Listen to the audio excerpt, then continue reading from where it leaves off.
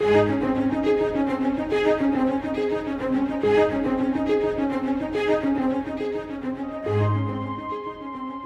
great example and instructor in prayer is the Lord Jesus Christ.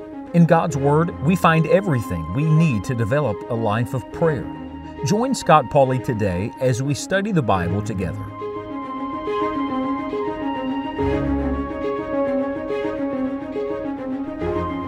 I hate the devil. The longer I live and the more I try to serve the Lord, the more I hate him. I'm looking forward to the day that the devil gets put away once and for all, aren't you? One of Satan's great strategies against the people of God is to get us to stop praying. Now, we're studying this week the example of Hannah and her persistence in prayer. She just kept praying. The Bible says in 1 Samuel chapter 1, verse 12, it came to pass as she continued praying before the Lord, that Eli marked her mouth. Others were watching, but she wasn't really concerned about that. She was only concerned that God was hearing. And so she kept praying. She kept praying in the face of spiritual opposition.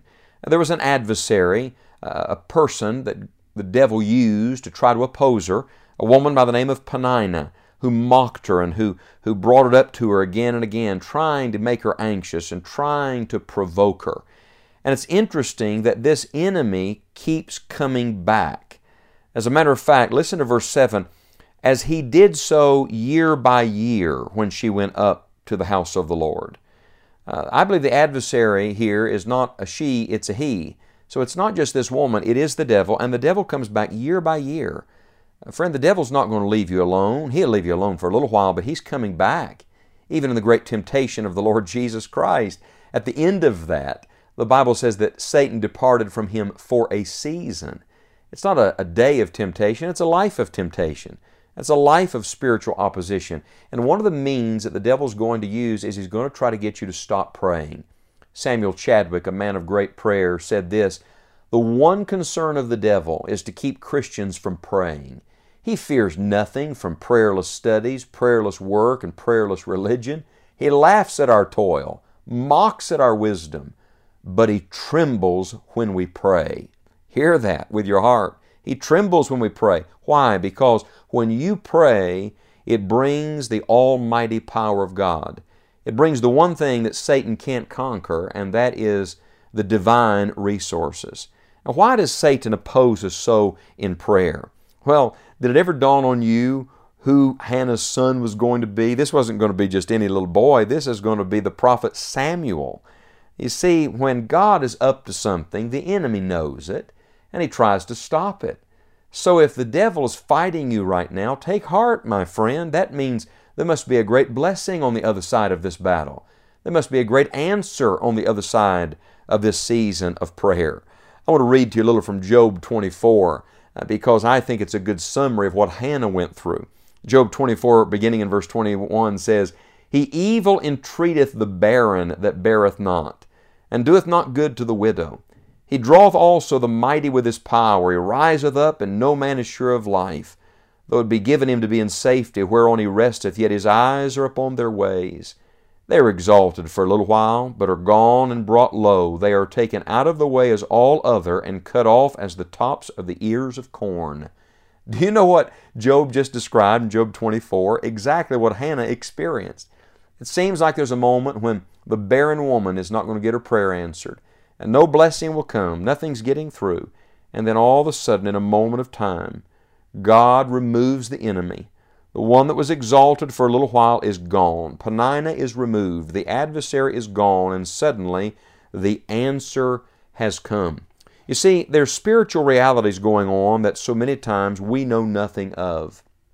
There's spiritual battles being fought that we're not even aware of.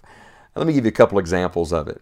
One of them is found in the book of Daniel. Do you remember on one occasion when Daniel was praying in Daniel chapter 9 and the answer to his prayer got delayed?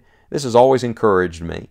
In Daniel chapter 9, the angel finally shows up and says to him, "Yea, whiles I was speaking in prayer, even the man Gabriel, whom I had seen in the vision at the beginning, being caused to fly swiftly, touched me about the time of the evening oblation, and he informed me, and talked with me, and said, O Daniel, I am now come forth to give thee skill and understanding.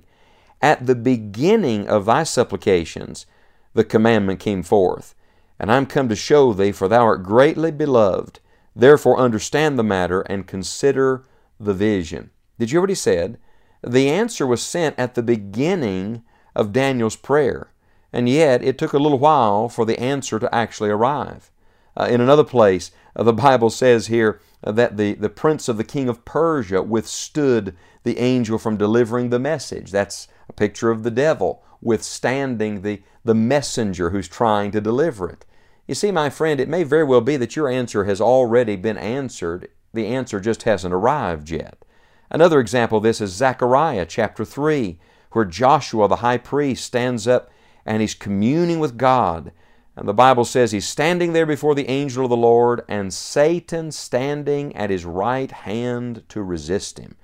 You see, every time you come into the presence of God, every time you come to prayer, be sure of this: the devil hates that.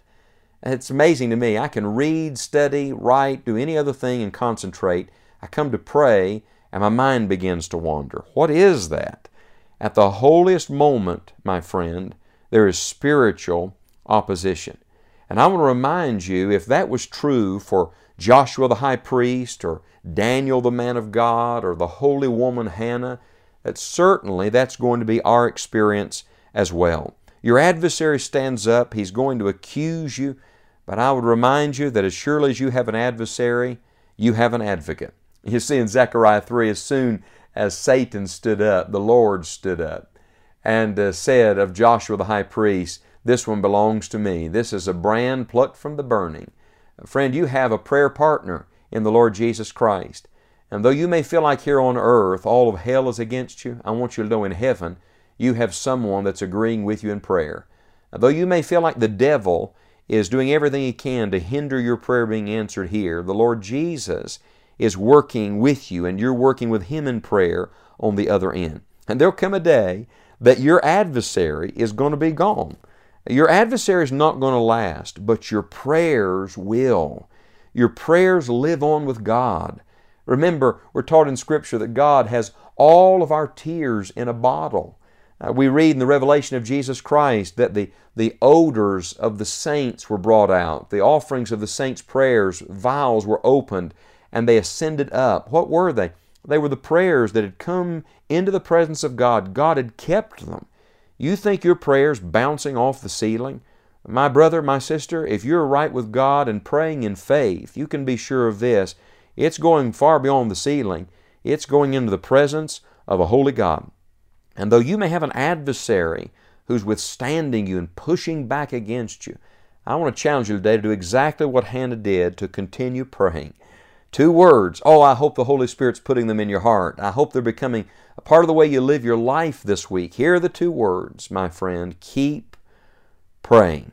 Because on the other side of that season of prayer, the answer is on the way.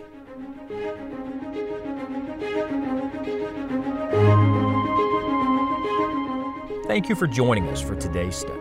We deeply appreciate your prayers for this work and hope that you'll visit our website, scottpauley.org, where you'll have an opportunity to invest in the gospel. Would you consider giving a gift to help us extend God's Word to others?